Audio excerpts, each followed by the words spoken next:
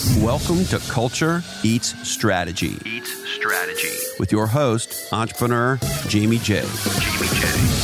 On this podcast, we unpack the most powerful, intangible culture. Culture is way more than a mission statement or words on a wall. It's how a company behaves. It's what informs every decision, action, and reaction. Culture is the invisible hand, the true north that guides every organization. And if you create a legendary culture, you will build a legendary company. Now, here he is, Jamie J. Hello. It's Jamie J with Culture Eats Strategy, and we are back for another episode. I'm a big fan of Peter Drucker. Obviously, thank you, Christopher Lochhead, for giving me the courage to move forward on this adventure. It's getting more fun all the time. And Culture Eats Strategy is not only the name of this podcast, but it is a belief system that not only myself, but our entire team follow. And one of the things that we talked about in one of our meetings the other day I thought was pretty interesting was that we want to empower everybody to make their own decisions.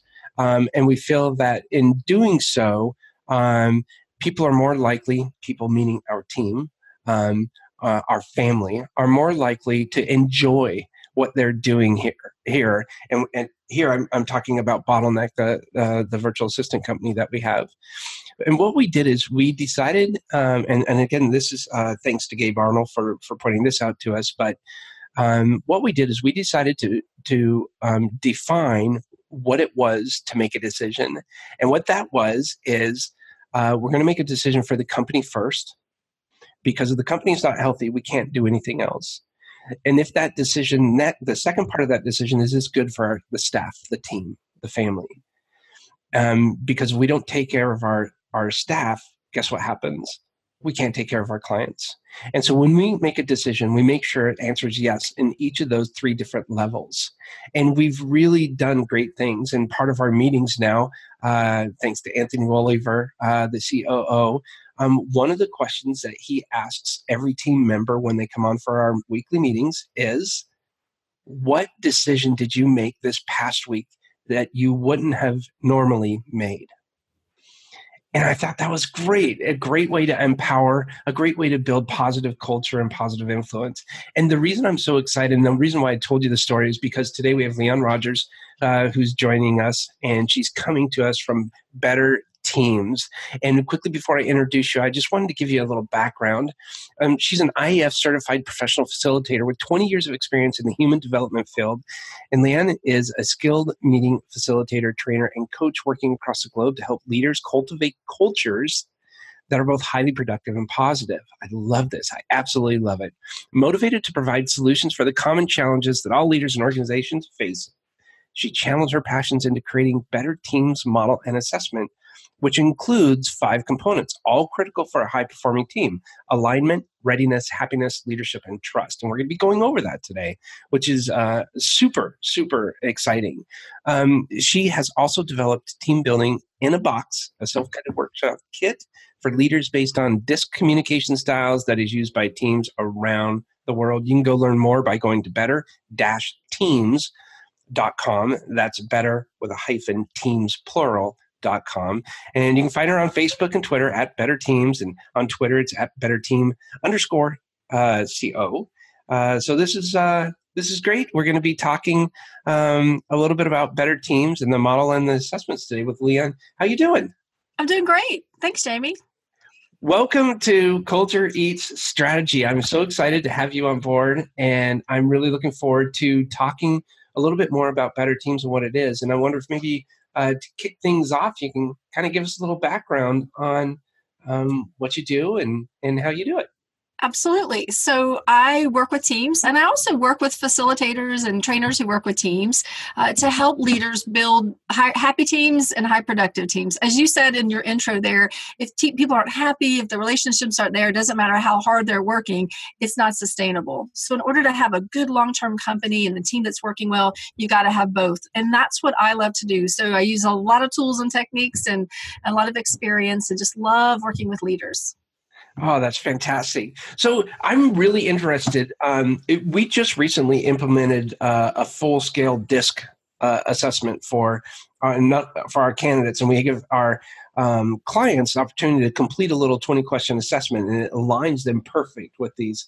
So I'm really excited to get into the DISC assessments. But before we do that, I wonder if you could tell me a little bit more about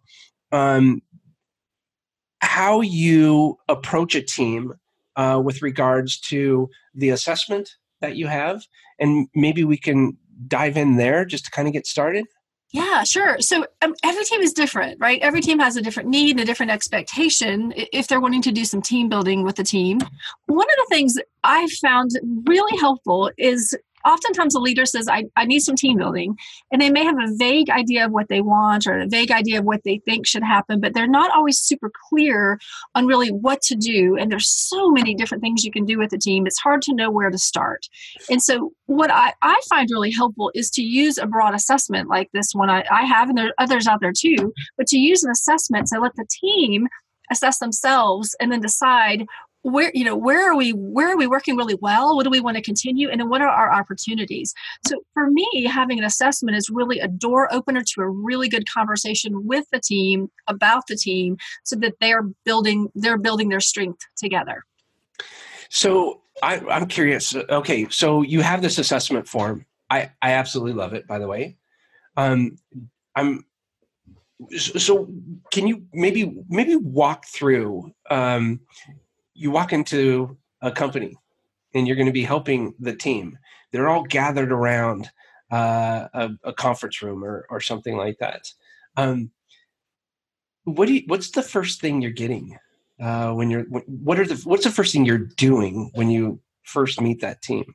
Yeah, well, it would be different. Again, it depends on the team and how long we're meeting and what their needs are. But if we're going to start off with the assessment, what would have happened is prior to that meeting, everybody would have gone online individually and completed an online assessment. It takes about 15 minutes. They would complete an assessment. It rolls into a single report, which says it's anonymous, but it rolls everybody's information and comments into one big report together.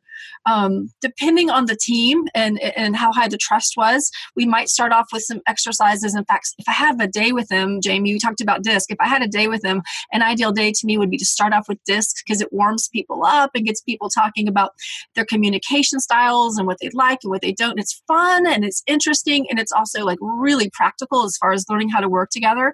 An ideal day for me would be to do DISC in the morning, have a fun lunch together, and then spend the afternoon digging into the assessment. And how I would do it is present it to them and kind of walk them through it kind of piece by piece and say, as we go through, let's go through and identify what are the areas of this team, where did you all rate yourselves really high? What are you doing really well?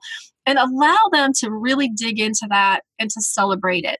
Because I think so often we look at assessments and the first thing we do is we go right to okay, what's wrong? What didn't work? Or where did we score badly, right? I do too. We're all guilty of that. And so my first step is to slow the team down and say, wait a second, what can you celebrate? What's worth celebrating? And so spending some time in that is important. And then after that, digging into, okay, now where are your greatest opportunities? And the other thing that I love about this process is it's not me or another facilitator coming in or an HR person coming in and saying, okay, you took the assessment, here's what's wrong with you, or here's where you're good. It's about, here's the data that you all said, and asking really good questions so the team gets to figure out what they think. The team gets to say, wow, we scored low here, and this is why we think so. So they're unpacking it. They're a part of the process of figuring out the opportunities. And all of that leads into action steps, So what are we going to do with this information? What do you as a team want to do going forward? Which is the ultimate goal to me of a meeting like this, is to walk out clear about what's happening and also with some real clear action steps that people can be held accountable to build the team. You said something that's really important, at least to me, that I thought was very interesting. You let the team unpack it. They have a discussion. A lot of times, in my opinion, from corporate America days, and I'm not saying corporate America is bad, it just wasn't for me, but a lot of my experience is this would never happen. And I think it's so important for the production level and for cohesion and team experience. it's so important to open a dialogue and create these channels of communication. And if you're setting back a day, sales aren't getting done, and this, the business, but this is, I think, maybe even more important than sales. And it's really, I really heard and appreciated the fact that you said, you know what, let the team unpack it and let them start talking. How often are they doing this? Yeah, well, if it's with me, that's just my approach, and this is why it works. I've worked with teams before that were really resistant, like coming in very low trust levels, not working well, conflict and hidden conflict even, which is almost worse, right? Because they didn't trust each other. So just really hesitant, resistant, not excited at all to come into a half day. This was a half day session I'm thinking of in mind. Not at all excited to come in and spend a half a day talking about the team when they had work to do. They had work to do, right? And so what happened was, though, through this process of asking them and letting them begin to talk about it, they became the owners of it. They got more empowered by the process, and they were the ones deciding what to do. So they actually, by the end of this meeting, were leaving like excited. They had 3 committees formed. They had all these different things they wanted to work on, and it wasn't anybody telling them. They were all volunteering to do this. And so that's the beauty of it. If you want to get buy-in, I think the secret is it has to come from the people on the team, not from the leader or not from a consultant or a facilitator or a human resources person coming in. It comes from them. And so it's all about, I think, asking great questions and engaging them and getting them to figure it out, helping them to figure it out through asking good questions. I think that you mentioned too that not all the people that you're talking to are super excited about, I've got work to do. What are we doing? I can't believe it. Yes, I mean, that's not uncommon at all. And if not everybody on the team, there's usually at least 1 or 2 people that are kind of the naysayers, right? Coming in like, I cannot believe this. She's going to make us do touchy-feely things. And what's the point? We're here to do the work, not to sing songs together. And it's not about singing songs or any of that. That's not practical. No. But that's the impression I think a lot of people have when they think of team building sometimes is it's this fluffy, light stuff. And it can be fun. But I think the key to this is it's meaningful and it's powerful because it's about them. Well, so in this template, or in the assessment, I should say, I'm looking at a triangle right now, and in that triangle on the outside it says it's the Better Teams model. It says candid, vulnerable, interdependent, and then trust is written 3 times, and then there's 4 other triangles. One is for happy, one is for leadership, one is aligned, and one is ready. Can you explain that a little bit? Sure. And so I'll try to describe it since I know a lot of people aren't looking at it right now. So there's a triangle, and the triangle is basically made up of 5 smaller triangles. Well, 4 smaller and 1 large one around the edge. And so these are the components. In my experience, this is something I've created based off just my experience in working with teams. These are the 5 elements you want in a strong team that's both happy and productive. And so you've got to have leadership. That's why it's in the center of the model. You've got to have leadership. But leadership in this model isn't just about thanks for sharing it. Leadership isn't just about the leader. Anybody on a team can demonstrate leadership abilities, can step up. And so leadership is about everyone. Then the smaller little words around it are the things that are measured in the assessment. So communication skills, are people accountable to each other and for the work that they do? Are they being proactive? Then if you go around, I like to go to aligned next, which is the purple triangle. The aligned one is all about, is the team really aligned? Often I find when teams are having a lot of conflict, it's because they lack alignment around one of these 3 things. It's either the goals and the mission of the team, like what's it about and what's our goal here, is confused or not understood well. It might be roles and responsibilities. Jamie, I think you're responsible for it. Do you think I'm responsible for it? Or maybe we both want to be responsible for it. We're confused, but there's not clarity on roles and responsibilities. And sometimes we aren't aligned on the methods or the processes, on the how we do things. All of this can cause confusion and can also cause conflict. Then the third area, so we've got leadership aligned. The third area in green is readiness. Is the team ready to do the work? Are they equipped, right? Do they have the right tools and the right technologies and the right information? Are they competent? Do they have the right skills and experience? Are there some training gaps there? And are they adaptive? In this crazy world where every team I work with is dealing with constant change and stress, is this team able to adapt and flex in those moments?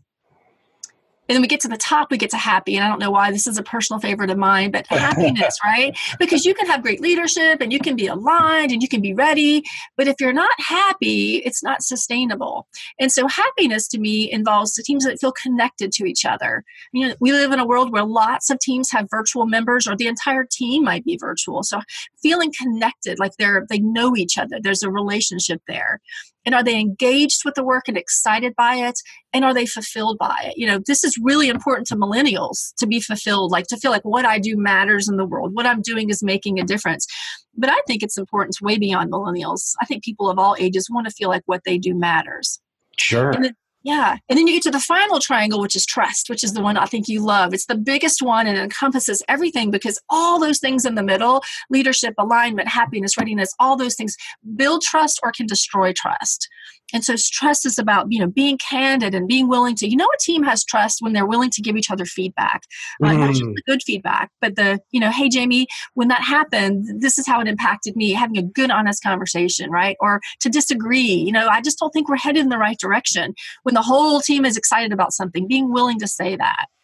Or, you know, a team has high trust when they're willing to be vulnerable with each other, you know, when they're willing to say, I don't get this, or I need help, or I'm stuck. And then finally, the last element is just that interdependence, that we know we're better. I trust you and I count on you and I lean in on you. So we're not siloed off doing our own work protectively. We're all like working together for the greater good. We're collaborating and I trust you and I count on you for that. So those are the elements we measure in the assessment and talk through. I absolutely love that. I think it's fantastic. There's so many, okay, so I'll be completely honest with you. The reason I got out of corporate America is very cutthroat. Everybody was trying to one up someone else to get higher up on that status ladder. And that was not me.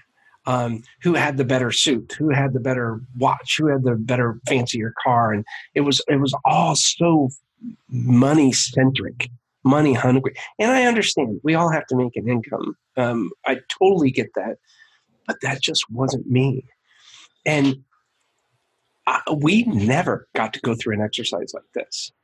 And I could only imagine what would happen had we have gone through, like, it would have, we were not in a position to where we could say, you know what, I trust you and you know, be vulnerable. No, there was no room for that. And that's just not, in my opinion, a healthy way to live. Yeah, it's not healthy. I don't think you're right. I think it leads to a lot of stress and unhappiness and resentfulness. And then, people to either do one of two things. They quit and they leave and go to another company or another department or another business, or they quit and they stay. And they just, roll along with it and just barely do what they need to do to get by. And so we don't want that, right? We want engaged employees. And so part of that is creating a culture in which people feel like they make a difference and they matter and what they're doing is important and they're connected. So I love it too. Awesome. Fun stuff. Man, you just wrapped it all up in a nice little bow. That was beautiful. Well, I did want to touch on one more thing before we move on and wrap this up out of respect for your time, is I do want to touch on disc profiles.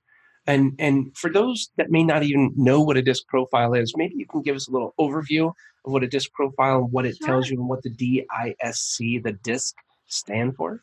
Absolutely. So I'll go real high level here. So DISC is a communication styles model. It's been around, or it started in the, I think, 40s or 50s by a man named Dr. William Marston. It's kind of evolved. There's lots of different types of DISC assessments out there. But the essence of it is there are 4 basic communication styles. So it's not personality. It's how we prefer and like to communicate with others. And what I love about it is it's so simple that you can, once you understand it, you can really, really figure out who has what style.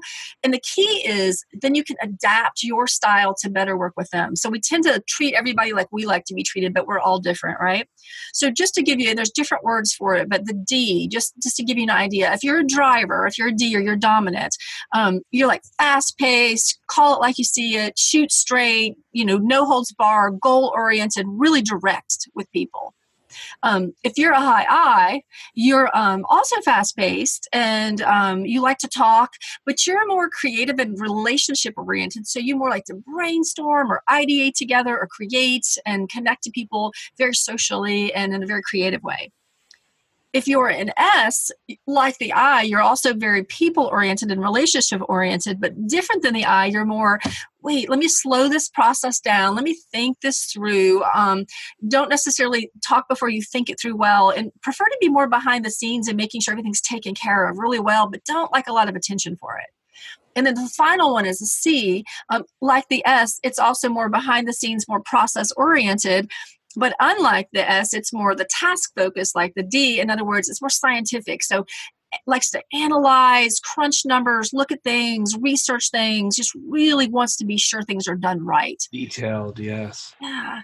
And so they're all good, right? There's no good or bad style. In fact, we're all a blend of each of these styles. Nobody's a style. We're all blends and we can all adapt. But we usually have a style or two that's really dominant for us. And that's how we show up on a team. And often, and Jamie, I'm sure you've seen this, is probably why you match people. Oftentimes, what happens is we're working with somebody who has a style very different than us, and it clashes. Yeah. So, for example, you have a high D who's direct and walks in and says, I need to get this done, and I need to get it done now. And you have a high S who's more like slow it down, process, relationship oriented, who feels, affronted or hurt or offended by the directness of the D. The D wasn't trying to be offensive. The D's just calling it like it is. Mm-hmm. And then the S might be kind of, slower and drive the D crazy because they want them to get to the point. So It's so fun to unpack this with people too. But the key is when we understand the styles, and then we can figure out, this is why this person needs a lot of information before they make a decision. Or this is why that person always always talks and talks and talks when I bring up an idea, because they're processing out loud. We just begin to understand people better. And I find almost immediately once people go through DISC training or DISC workshops as a team, they shift how they see people into a more positive light. And there's a greater understanding and willingness to go, now I get it. If I just give you a little more information, you'll be happier. Or if I get more straight to the point with you, you'll be happier, depending on the style. Yeah. And do you ever do judgment assessments as well? Judgment assessments? Yeah. In addition, I don't know that one. No. I was wondering because it was really neat. We recently implemented the two together, and I don't like the name of it because it just sounds judging, but it's really cool. It pops up and gives you examples like how to ask questions to the different styles, the different style types, and it's just really kind of a neat introspective. Kind of gives everybody a little cheat sheet, so to speak. So that was pretty interesting, and it was really cool too. You said there's a little bit different styles when you're in front of people. The technically what they call it in DISC is the adaptive versus natural states. So the natural states is how you are at home when you're feeling comfortable, and the adaptive is kind of maybe, what you want people to see a little bit more, maybe in a professional environment or whatever that may be.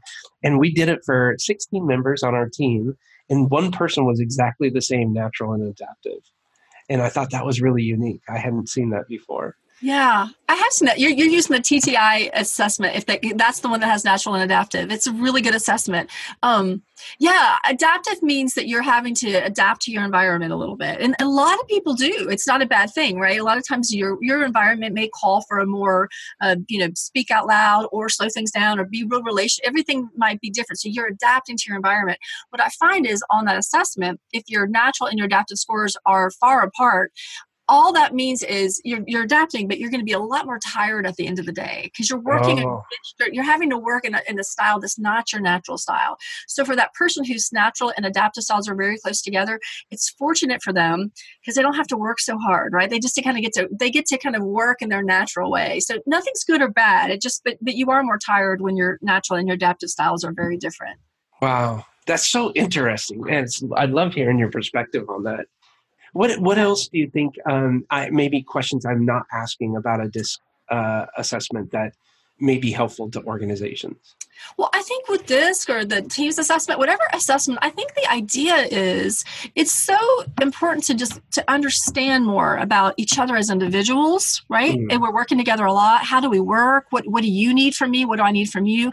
How are we working as a team? What's working? What's not? And so we make a lot of assumptions about people. And about systems, we make a lot of assumptions. It's how we understand our world. We all have stories that we make up and beliefs that we make up. That's how we make sense of our world. But oftentimes, they're incorrect, or they're misguided, or we're missing something.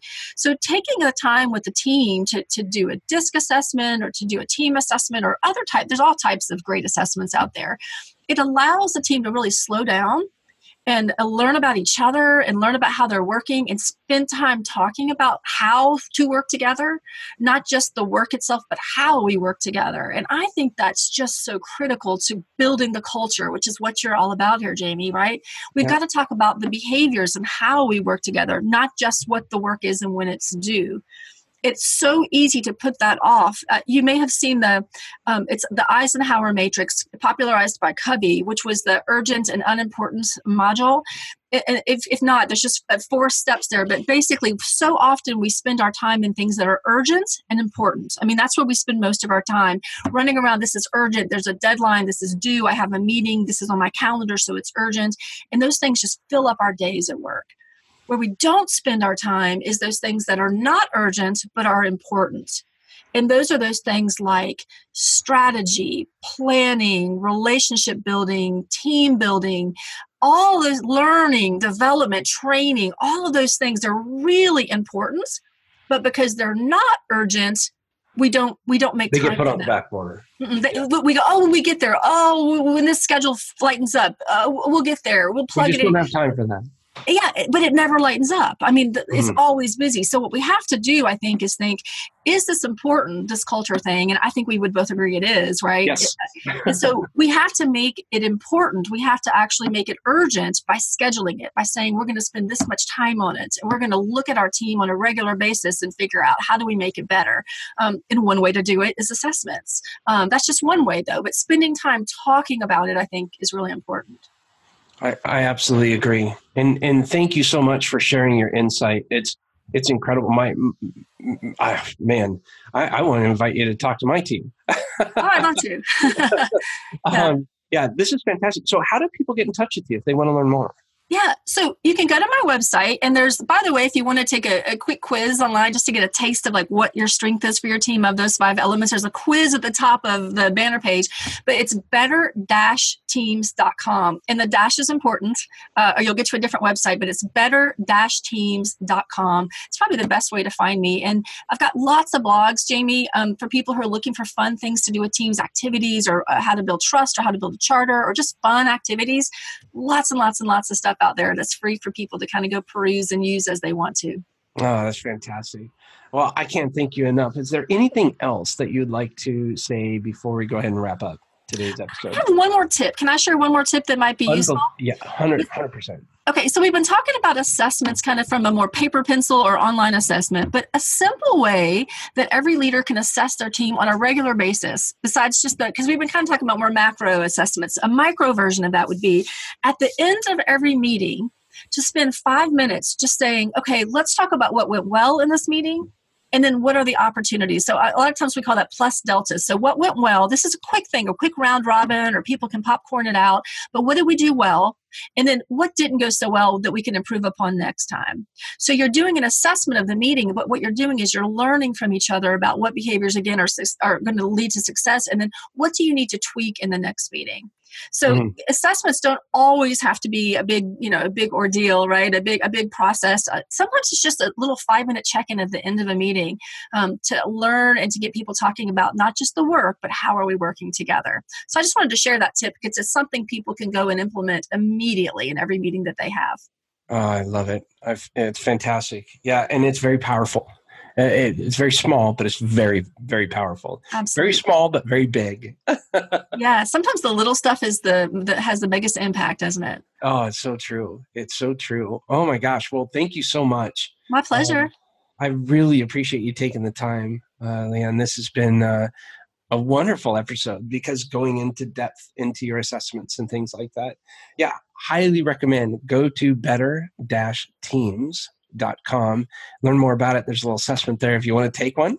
I really enjoyed the little tip right at the very end where we talk about, at the end of a meeting, just take a quick 5 minutes to evaluate it. How did the meeting go? How did you, was there any way that we could have improved? What were the challenges that you noticed? Things like that, I think are incredible ways of just improving the overall culture within your organization. Anything else, Leanne, before we leave for today?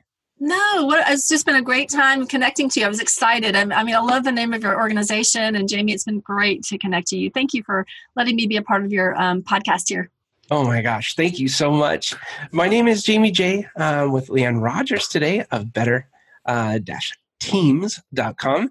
This is Culture Eats Strategy. Leading with kindness is our slogan here, and absolutely love it. So thank you so much for tuning in today. A lot of great details today, which I really, really appreciated. So thank you so much.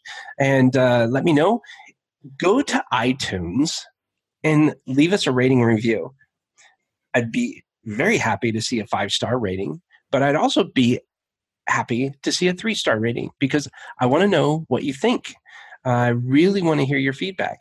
If you see us out on social media, leave me some feedback. If you want to go ahead and learn more, send me an email, info@bottleneck.online. And we look forward to hearing from you soon. You can go check out all of our episodes at culture.bottleneck.online to learn more and listen to some of the other episodes. But I hope you enjoyed today's episode with Leanne.